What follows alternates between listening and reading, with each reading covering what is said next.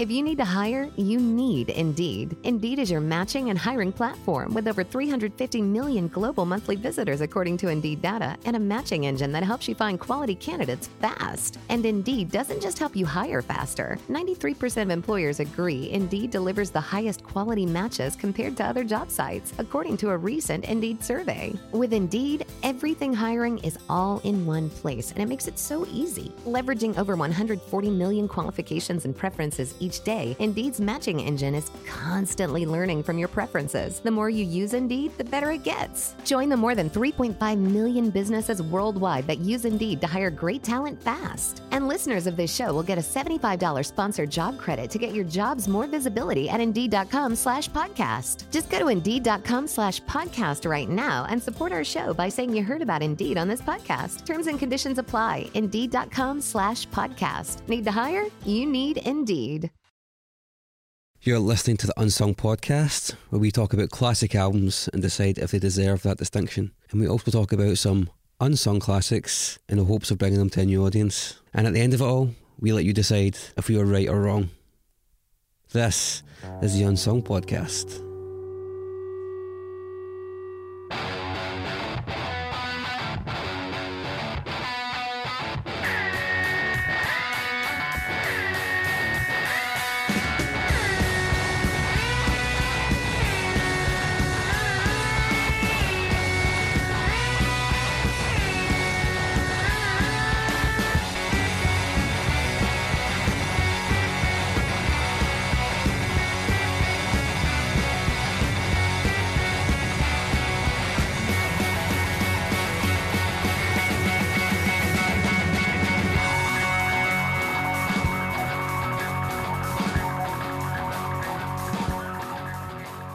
Hi, my name is Mark Fraser. You're listening to the Unsung Podcast. On this week's episode, I am joined by two men who really love Bjork and one who just about didn't see her. To my right is Mr. Chris Cusack, and he is George Clinton's drug dealer. So that's nice. You wish that would make your life a lot easier this week. I do. Yeah, carry on. Well, across the diagonal from me is David, who's quite conservatively dressed this week in a parka and some dark pastels. Mm-hmm. Why is that? Have you moved to the right? And knuckle duster as well. You're looking awfully tan, actually. Thanks. It's actually gout. Cider tan. Yeah. No, I'm well, thanks.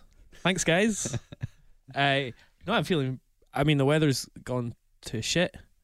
But we had 6 weeks of glorious sunshine in Glasgow, It's which is 6? It was 6 weeks non-stop. I checked, and it was actually 6 weeks. I must have heat stroke.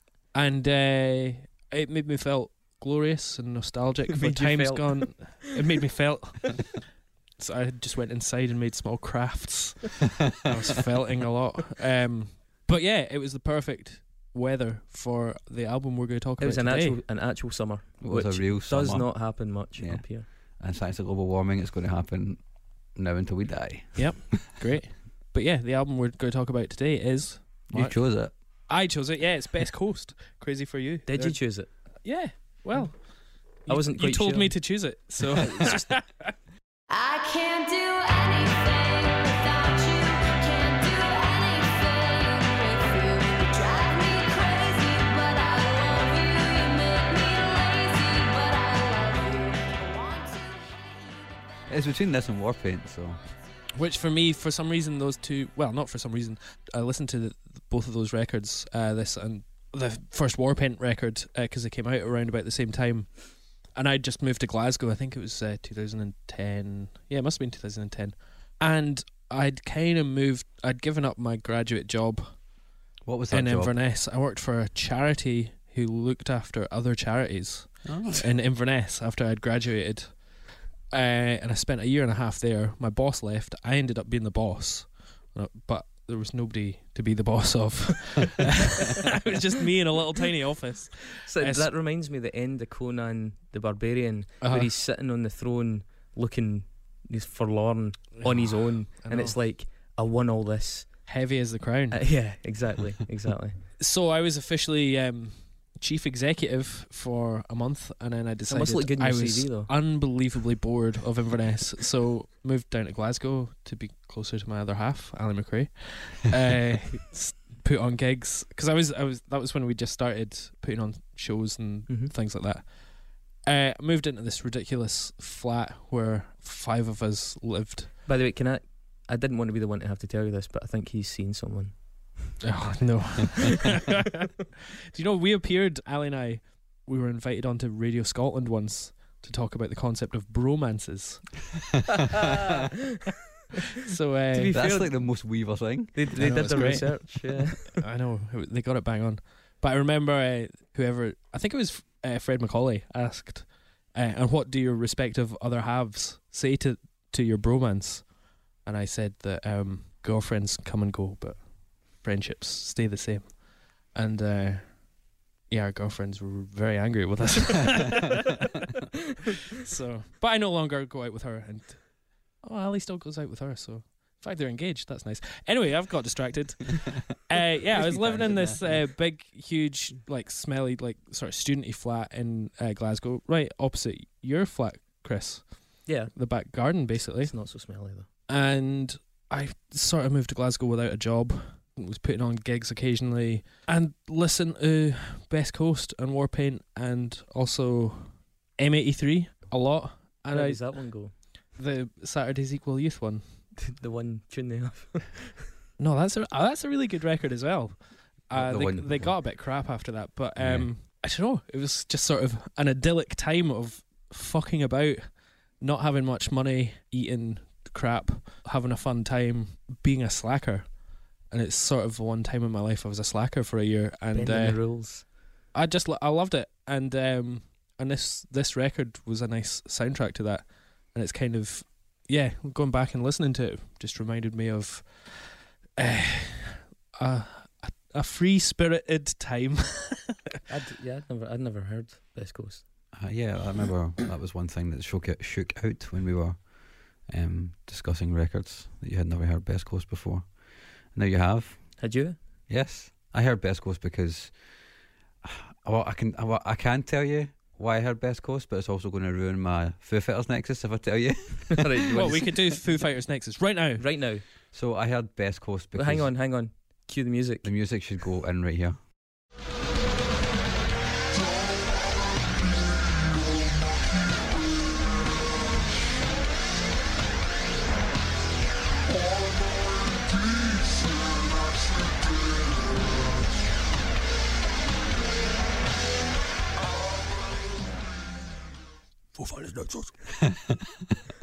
It's going to be that. I'll be on it. Don't worry.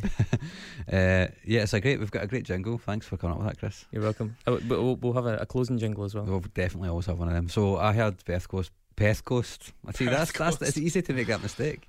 I heard Best Coast because Bethany is on a song called Go Away. She does guest vocals on a Weezer song called Go Away, and she's very good on it. And that's when I first heard of Best Coast, and then subsequently listened to this record and thought it was very good. How this relates to the nexus of Dave Grohl, who his fans apparently are now starting to think that he's losing his voice, which is interesting. That would be ideal. Yeah.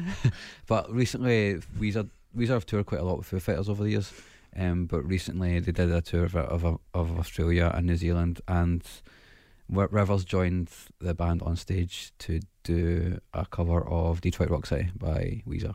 Not by Weezer, by Kiss. Might as well have been Weezer though. Whoa, by Kiss? You mean that classic rock band? Yeah, the one with the One Good Greatest Hits album. Loads of great songs. So yeah, basically, that's how they're related. That's how the nexus conflates. It's two jumps. So it's from. Have they ever done a cover of Motley Crue? Just out of curiosity. Best Coast Or Weezer? I don't know. Probably not. Probably not. Let's not get the songs. But I do know that Rivers was a big fan of Motley Crue as well. So. Big fan of Slayer Felt as that well. they were untouchable. Yeah. You can't improve on perfect. But anyway, two jumps. Beth is on a Weezer record, and Weezer toured with Foo Fighters, and Rivers played a Kiss cover with Foo Fighters as early as last year. Yeah, as early as 2017. So there we go. The nexus is complete once again. Okay, outro music goes here.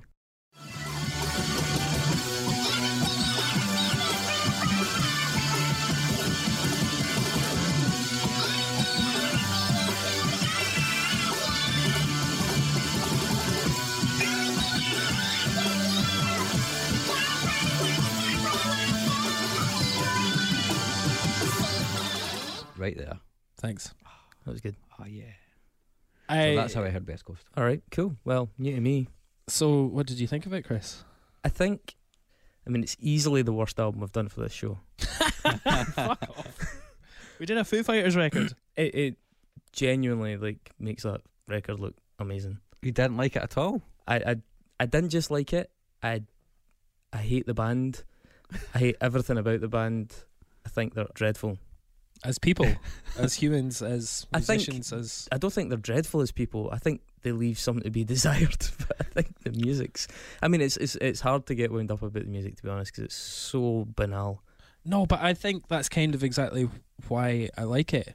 It is weird for me. It doesn't sound like anything I normally listen to, because I normally listen to good music, intense music. Well written. In fact, last week I basically did a PowerPoint presentation on the history of black metal to my girlfriend, just so that she could be more involved in my conversations. I think we found bonus content for next month. But I've been reading about black metal this month as well. Yeah, I've got some scary facts for you guys. I just want you guys to do a PowerPoint presentation, then we can record it and put it on YouTube. Oh, that would be great. Well, maybe I think we should do a black metal mixtape at some point in the future. It's a foregone conclusion. And we can get our YouTube channel open with the PowerPoint presentation. You've got to do it in full, the full face. Full regalia. 4K UHD once we get all these donations. Yeah, I can do that. But there's just something about this record. It's got this sort of scuzzy 60s pop vibe. It's got a Beachy Boys vibe. It's takes a lot of old rock and roll stuff. It's just got very simple pop rock and roll songs. I think the melodies are good. And it's a record. I don't know the fucking story behind this record, because there is no story behind this record. It's just good songs. It's just fuzzy nostalgia. I don't know anything about the musicians. I didn't bother to read up on it, because to me it's the whole point of this record is it's just a nice throwaway record. But then when I listened back to it, I was like, oh no, it's really fucking nostalgic for me, and I'm really enjoying listening to it. I can put it on, listen to it the whole way through, and think it's great. Mark, do you know anything about this band? I know a bit about Bethany and how she was almost picked up by a major label when she was younger after posting videos and stuff or music and stuff on MySpace, and she Bethany Shariah on MySpace. And she basically shunned that. And my greatest apologies, they go out to my greatest inspiration. Baby, I could meet you in Los Angeles, where all of the people look exactly like you. Which I think, to me, it kind of explains a bit of why I find this record a bit jarring. I enjoy this record, and we've spoken before about how there's nothing wrong with a simple thing done really well, right? And I think this is an example of that. However, this record also feels really engineered to me, and sometimes that feels a bit kind of like the record's pulling into completely different directions. It is very carefree, and it is very Beach Boys. It's also very Weezer in places as well. I think that's a massive disservice to the Beach Boys and Weezer. This is a bad thing done badly. It's bad melody. I don't think it is. And also, fucking Weezer only have one good album. Stop saying Weezer. We've had this conversation before. People call me Weaver so they can fuck off. You're wrong about Weezer. So Weezer, right up until at least Maladwa, is a superb band. Great melodies. They go in the right directions. They know a hook. This band have almost none. No, you're wrong. They have one. The chord changes. They do it all the time. Are humming. The vocal lines that she picks are so uninspired. There's really very little to grab. It is throwaway music. It's background music. It's window dressing, and it's not just window dressing. It's just more than just that. And figuratively, it is literally commercially tied in with shops. It's just so completely hollow. There might be something to that, because I actually stopped writing notes after 3 songs because I felt as though I was saying the same things about every song. Because none of the songs have anything to them and they go nowhere. But I still enjoyed it a lot. But maybe it's the same carefree thing. I think it's one of those records you either get into the vibe or you don't, and you're far too fucking cynical to. That's not true though, because I love Weezer. I love that kind of music. I love Nada Surf. I would quite happily sit and listen to Everclear.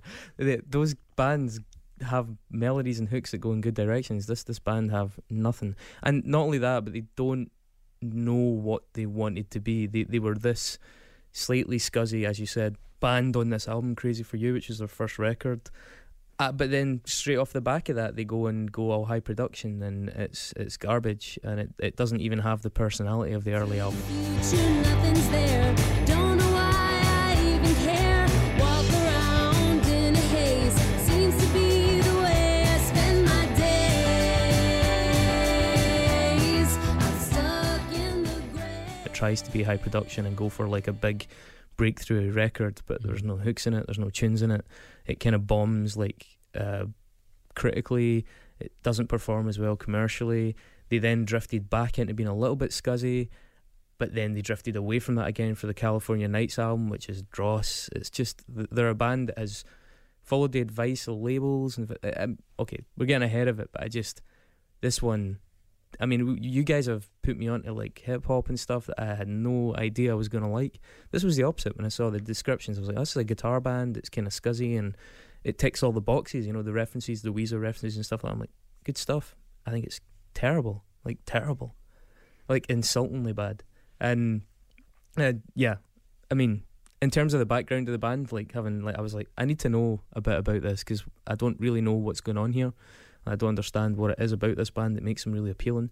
Can I just say before we go into that, it does seem to me that Bethany's kind of career path is kind of followed quite similar to Paramore's, only she's never really got as big as, they've never really got as big as Paramore got, if that makes sense. They toured with Paramore. Yeah, but like it was one of those things where like like Bethany obviously completely neglected to go with the major label thing, whereas Hayley did, you know, but then they went and they were put on Fuel by Ramen to make them look indie and cool, but she was always signed to a major label since she was like 15. She did go originally in a musical direction that was pretty far out there. She had a band called Pocahontas with a woman called Amanda Brown.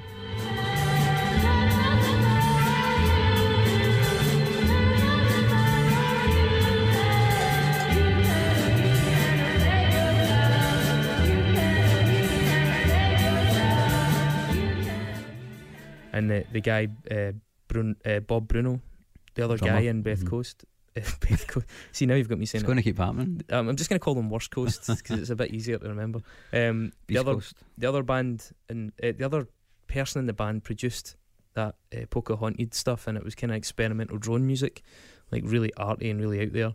And at the time they like opened for Sonic Youth, and it was quite edgy, and for a lot, like she was doing something that was pretty, you know, pushing the envelope in terms of, was not commercially driven. And then her and Bruno seemed to kind of like hit it off creatively, and then they decided they were going to do this thing that was a lot more commercial. She had a bunch of music already written, as well as sharing like influences like people like Blink-182. Apparently they cite them quite a bit. There's one of the songs on the record starts the exact same drum intro as a Blink-182 song. Yeah, so well they talk about them, they talk about the Beatles, they talk about people like Joni Mitchell and Joan Baez, but then later on in their albums they start talking about like Gwen Stefani and Sugar Ray and the Go-Go's.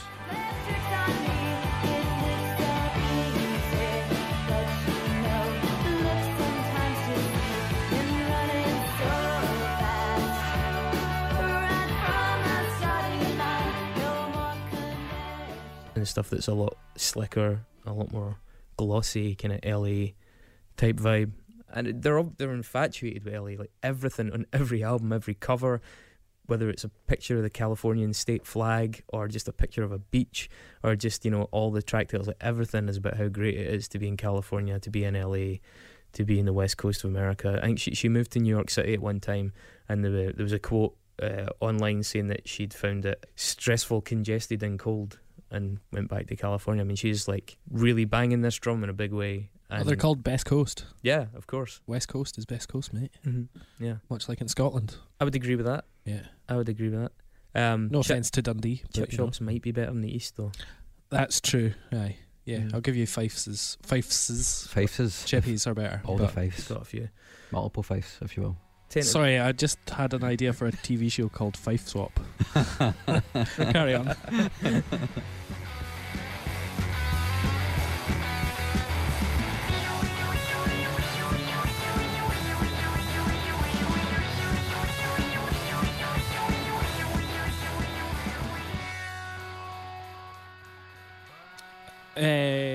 So thanks for listening.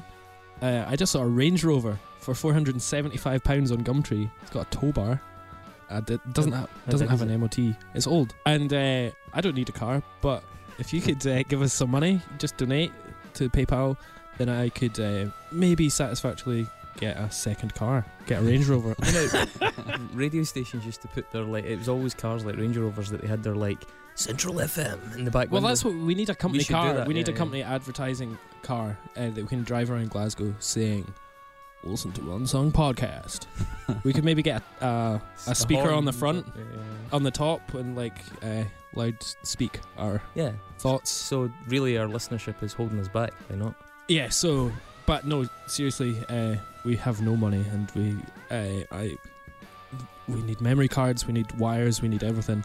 We need it all. We need it all. So if you could donate any spare cash, then it would be much appreciated. Hit up our website, which is unsungpod.net/donate. I knew that. Yeah, you did.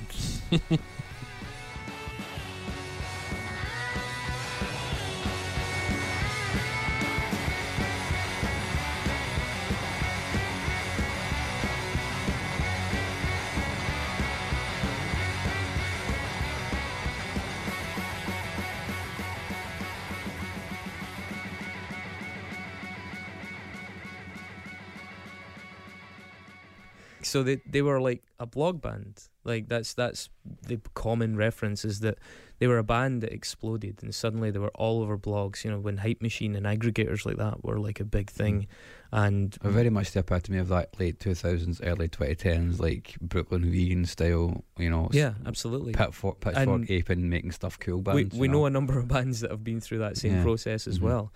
Like courting that side of things now is marketing. Like I think there is an illusion that still perpetuates now that is somehow a more organic process, and I don't think that's true.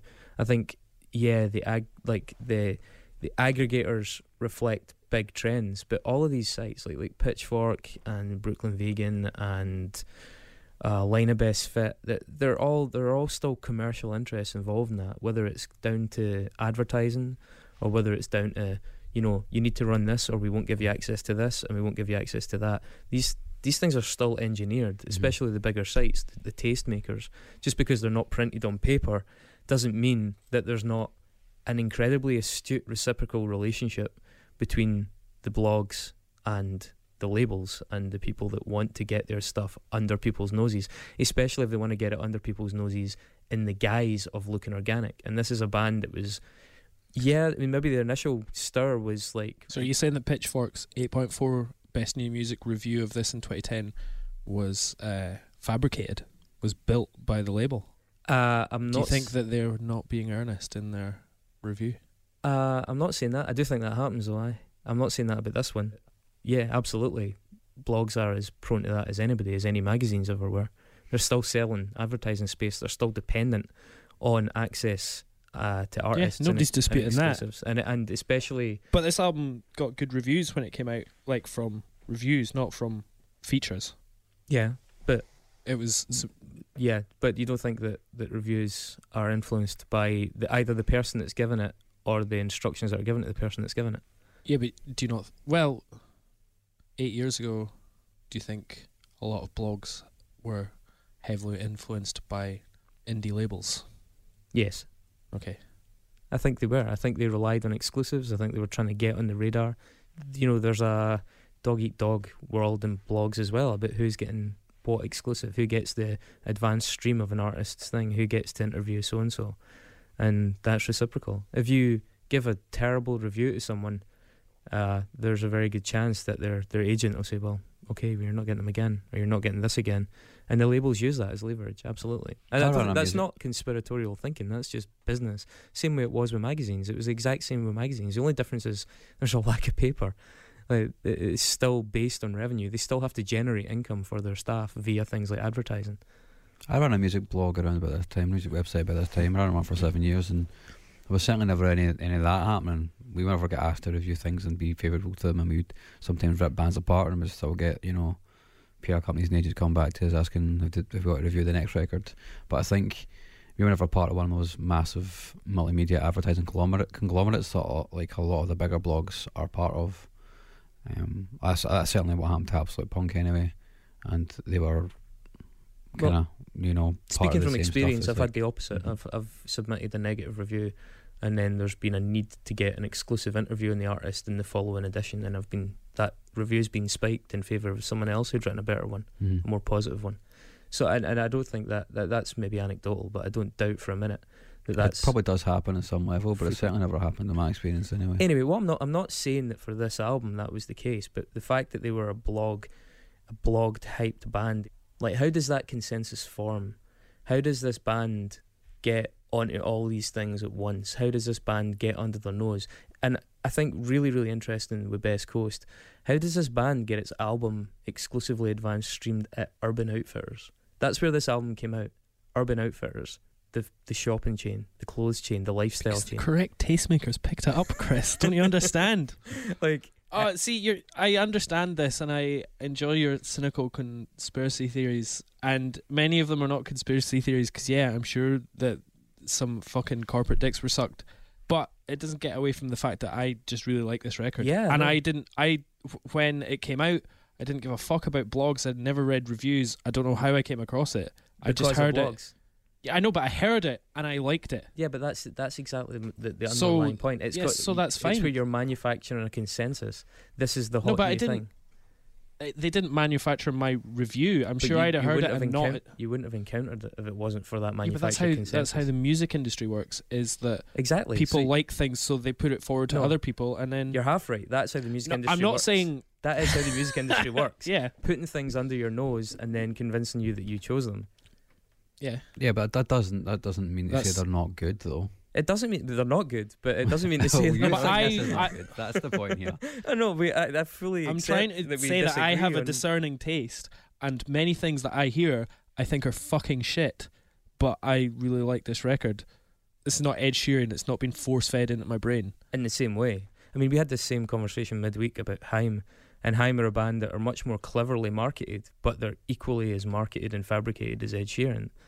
And that's the thing. It's like, yeah, these are very sophisticated, nuanced techniques that these agencies use. They're not idiots. They're very expensive and very capable advertising agencies. Okay, so what?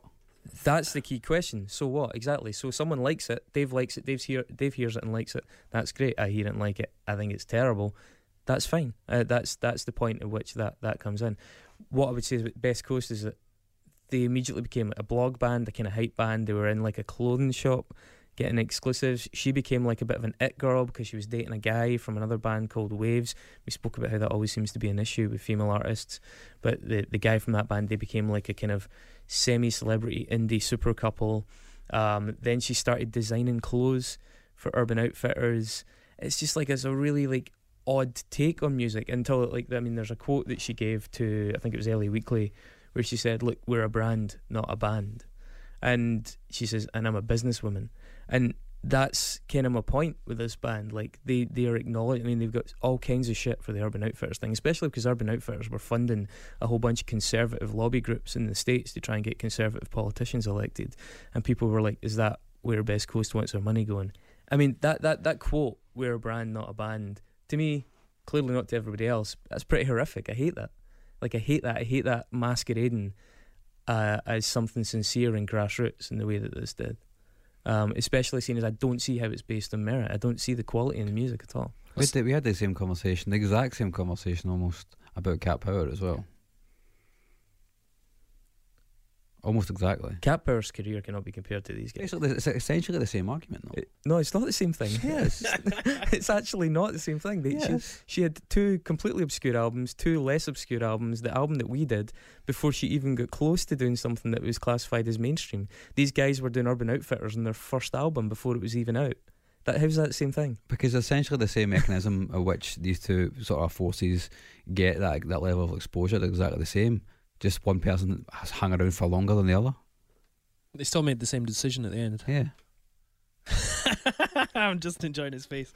I'm playing devil's advocate on all I feel of like this, I'm by the fucking way. tripping here. Like, No, I'm playing devil's advocate on all Cat of this. Power was playing music for 6 or 7 years before. I know, so that's why I'm the point I'm trying to make is It's not the same thing. It's interesting how like they both get to the same conclusion, right? But it's just it's a length of time thing. It's like saying Radiohead's a length of time thing. Oh, they ultimately made the same decision, so it's the same as Best Coast. Oh, it only took them 25 years. Oh, you're just you know that's semantics, Chris. Only 25 years versus like getting into Urban Outfitters before their first record. It's not the same thing. She was hanging about for a while though as well, was she not? Bethany. Who? Bethany was hanging about for a while as well. Hanging before. about where? Oh, you just spoke about it. She was playing in a drone band. I know. Yeah, exactly. She did her Exactly. thing that was uncommercial. Honestly, I feel like I'm being trolled. Is that even recording? Anyway, I mean, The fact of the matter is, right? It's the question as we said is so what? I mean, to be fair, like, I'm digging them for designing stuff for Urban Outfitters. Kim Gordon designs stuff for Urban Outfitters.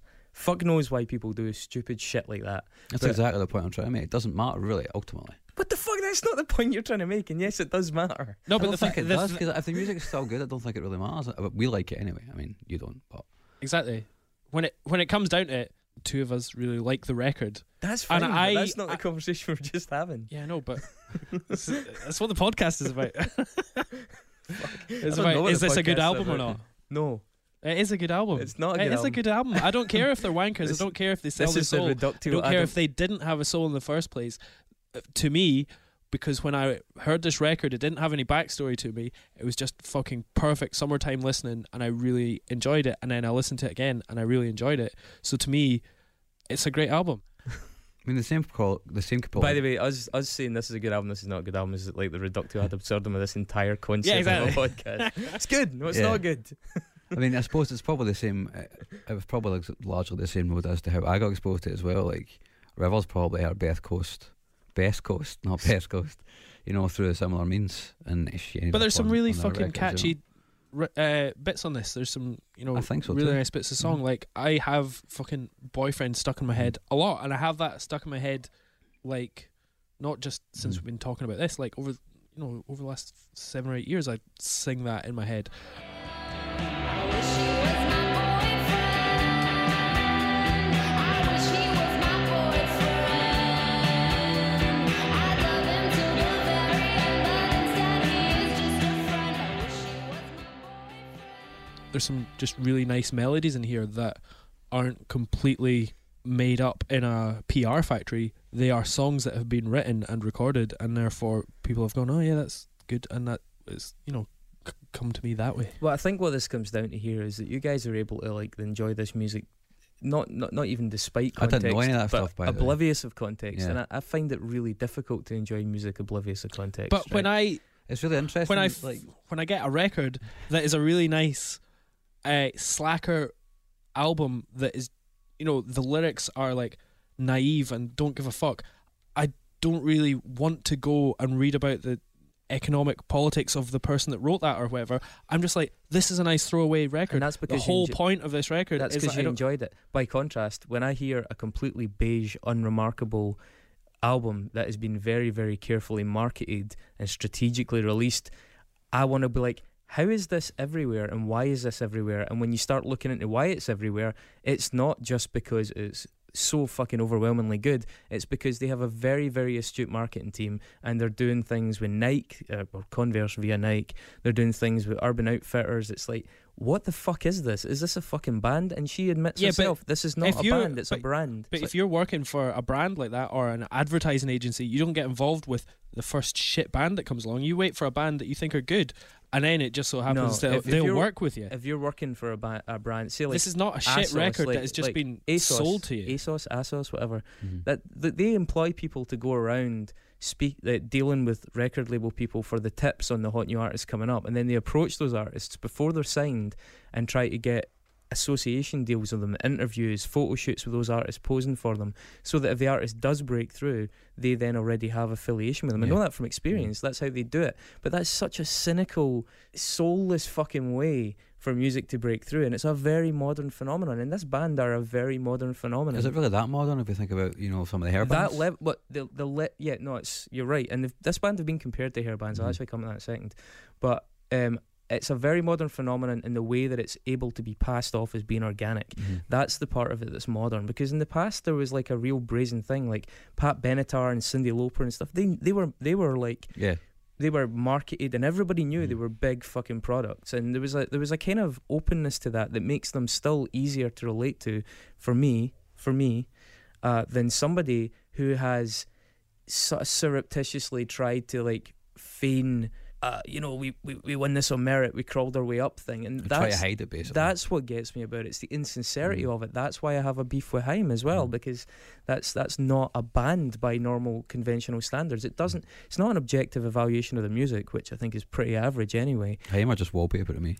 Yeah, but that's the thing. It's like the illusion. It's a different side of the coin, but it's the same coin. It's a different demographic as far as the label's concerned, but it's the same approach. It's how do we convince these people that this is what they like, by giving them a limited array of options and then allowing them to pick from that, and then they can convince themselves that they are the ones that wanted that. The manufacturing of consent. Well, I feel so honoured that it was chosen to be able to pick from this. And look, man, there's always going to be people that do genuinely like it, and I fully believe from your fucking fervent defence you genuinely like it, but my point is that the majority of people that know about this band, or maybe not the majority, maybe a minority, but a lot of people that know about this band don't know about them because they're good. They know about them because the marketing department pulled a fucking master there's a big stroke. difference between knowing about a band and then liking them, and I think yes, a lot of people may know about this band because of the cynical tactics of PR. I think a lot of people that like this band like it because it's a good record. You'd hope so, right? That's why I think. You'd hope so. I wanna talk about my day. It really sucked. The sun was out. I thought I was fine, but then you slipped into my mind. I wanna see you, but I know I can't. A lot of people that don't like this band really don't like them for the content, the lyrics, and what they represent as well. Marnie Stern was really critical of them, comparing them to hair metal bands and their misogyny because of Beth Cosentino's lyrics being so pathetic. Some of like Boyfriend was a perfect example. I'd love him till the very end, but instead he's just a friend. I wish he was my boyfriend. And there was one that Marnie Stern had picked out in particular, which was just the level of like helpless little woman that she conveyed in her lyrics. And she responded by saying, the lyrics don't really mean anything. They're about getting high and they're about my cat. Her cat, by the way, has 10,000 followers on Twitter. It's called Snacks.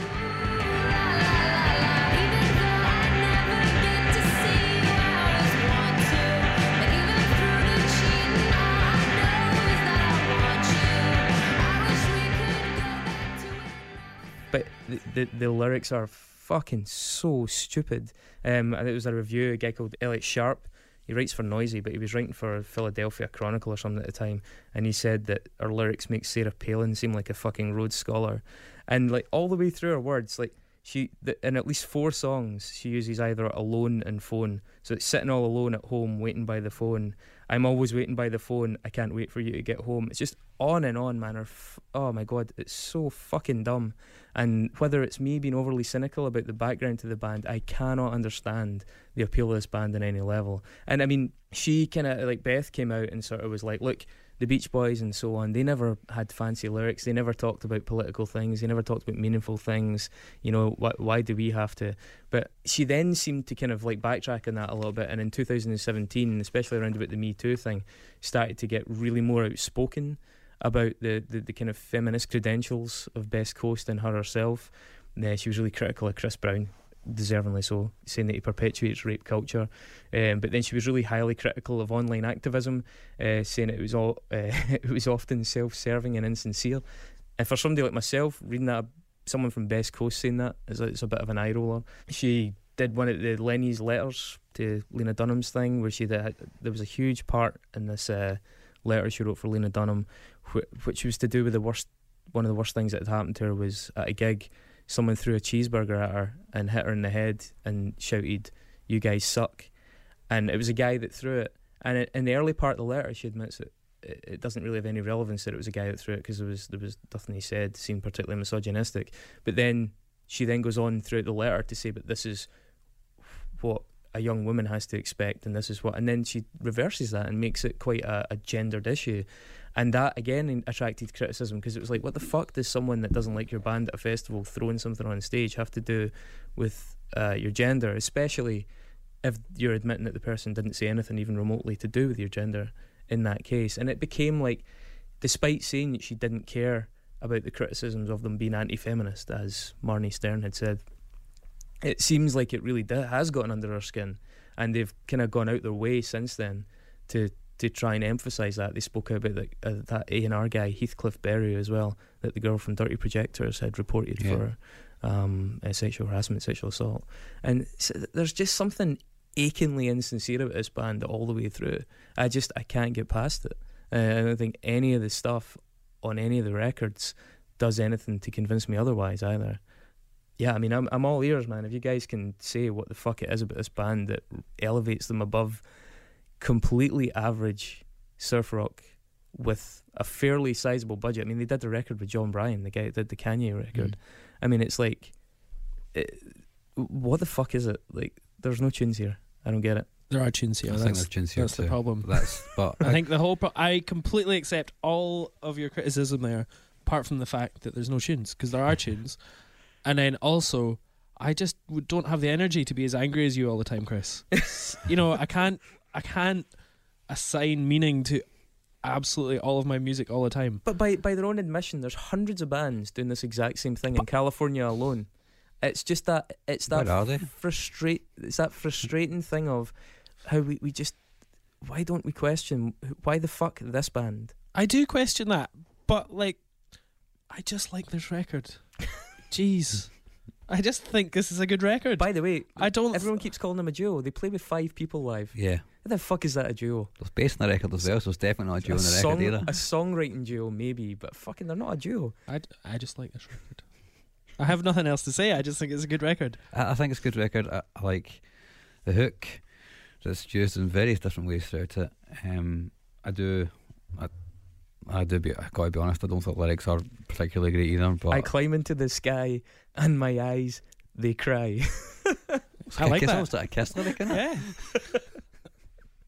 God save rock and Fading roll. back and forth, I fly through my mind. I take the way live known, but have I really grown? Fuck me, man. I'm sorry, man. It just fucking does me. I'll give you this. The last tune on the album is really good, and it's a bonus track, and it sounds like something by like the Shangri-Las or something. It's like a really old school 60s thing done modern, and it kind of rules.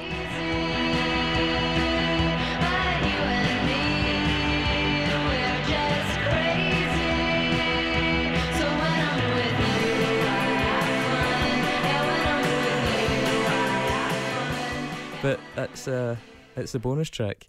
Insulting. No place for hiding, baby. No place to run. You pull the trigger of my love gun. Yeah, absolutely. And that's why Marnie Stern compared them to cock rock bands, because they're that vapid.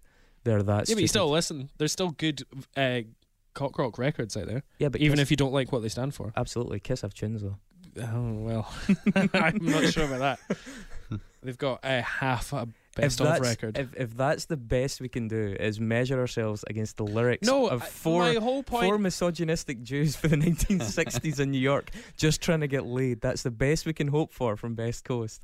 I mean, that's not a very fucking high bar, is it? Well, I just really like this record. Oh my god. Politics aside, I didn't know most of that stuff, and I still enjoy the records. I probably will still enjoy it the next time I listen to it. I can totally understand why somebody wouldn't like it. I totally get that. I mean, it is very much. It's also been imitated a lot. Yeah, that's true. No, they're imitating a dozen other things. Yeah, I know, but because they got that audience, then a lot. They've also inspired a lot of bands. But I think they've a photocopy of a photocopy of a photocopy, man. I mean, honestly, it's actually really average. It isn't that I hate it. What I hate is the weird insincerity and the way it seems to represent that really modern phenomenon of hype bands, hype machine, blog bands. There's so much shit just clogging and fighting and just bustling out there, and people doing anything they can to get it pushed to the surface. And it's so hard to find good music now. It's just... And the fact that then masquerades as being sincere, yeah, it does fucking wind me up. It really winds me up, especially when I come across something as fucking average as this, in my opinion. But not just my opinion. And then you see that it does exceptionally well, and you're like, what the fuck is this? Is it, is anybody actually listening to music anymore? Or are we just like picking it off the rack? And given the Urban Outfitters Association, that's totally fitting, because they are a lifestyle shop. Urban Outfitters is... What character do you want to be from The Sims?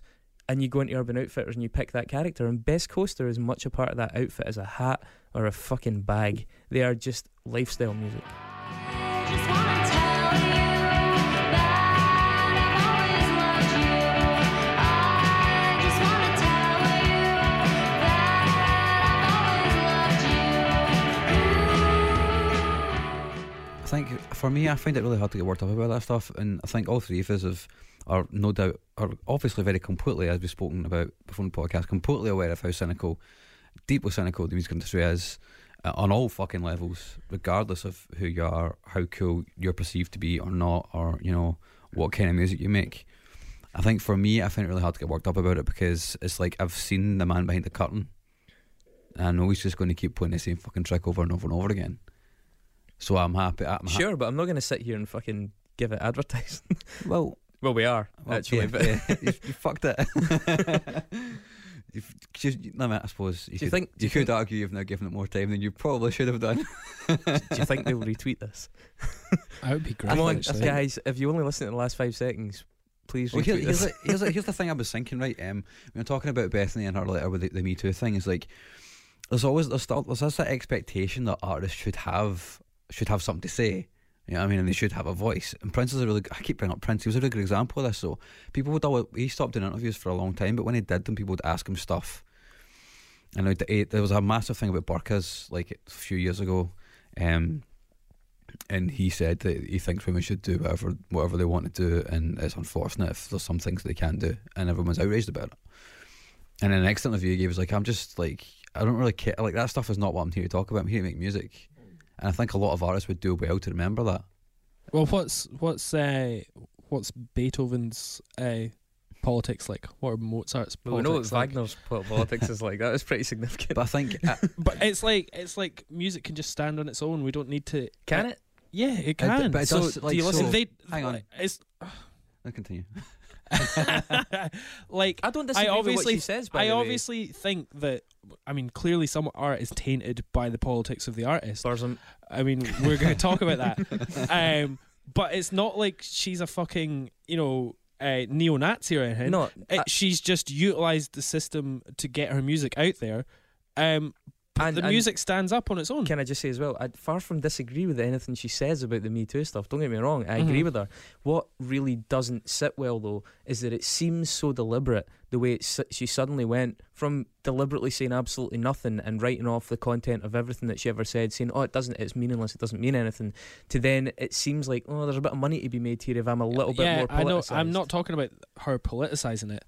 I'm talking about just this album standing away from the cynical viewpoint of how we all heard it, and just this album existing as a nice nostalgic bit of pop, which you don't agree because you don't think it has the hooks, but Mark and I do think it's got. I think it's as inoffensive and meaningless as possible so that you can impose your own significance on it, and I think your love for it comes from the significance it holds in your life from that time. You said that yourself at the start, and therefore I think the affection you feel for it, it's achieved what it set out to do. It's as bland. Well, surely all art is the meaning you attach to it. Not at all, man. But because if you listen to Radiohead or The Clash, or they've all got political or philosophical content to their things. This doesn't have that, and the reason it doesn't have that is because they just wanted you to impose your own in it, and you can then like it based on that or dislike it based on that. And for you love it because so it's like an IKEA photo of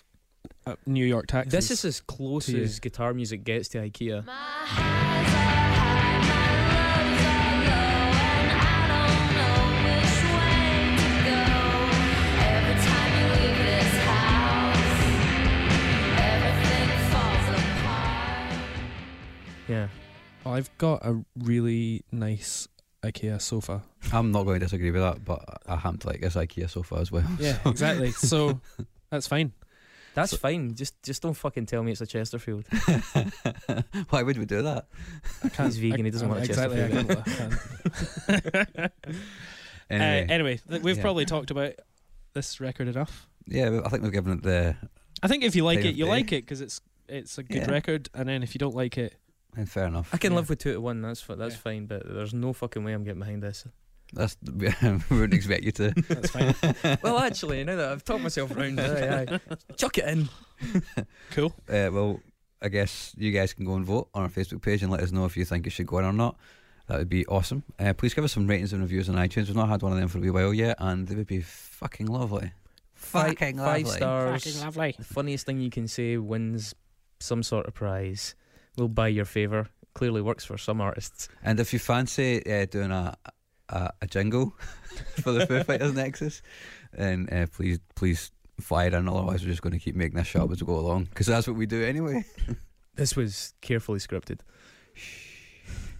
This was Quentin Tarantino level argumentative dialogue. Yeah, there was blood shed in the room. I can vouch for that. Right, so What are we doing next week?